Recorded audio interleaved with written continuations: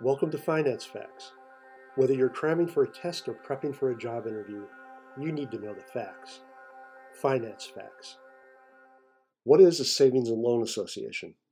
Okay, we've spoken about specific types of financial institutions before, so today let's look at savings and loan associations. These are very common in the United States as well as many Commonwealth nations, so it's very important that you know something about them.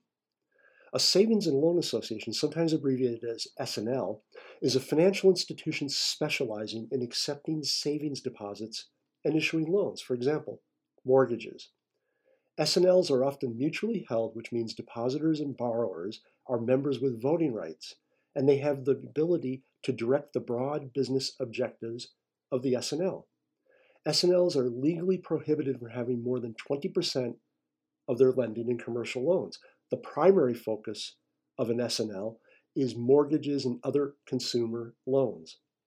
While this is socially beneficial, it renders S&Ls vulnerable to housing downturns such as the 2007 credit crunch.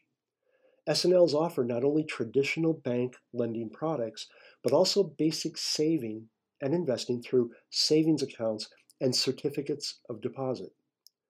Before banks became a fixture of modern lending, mortgages were typically offered by insurance companies, and they were very, very different products than we're used to now. Specifically, they were short term, typically 5 years. They had balloon payments at the maturity of the note. This is one of the key reasons why so many families lost their homes during America's Great Depression of the early 1930s.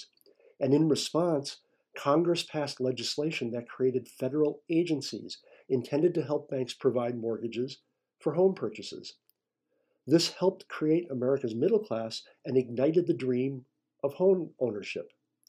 In modern times, S&Ls are heavily regulated to prevent problems like the S&L crisis of 1986, where America lost almost 50% of savings and loan institutions.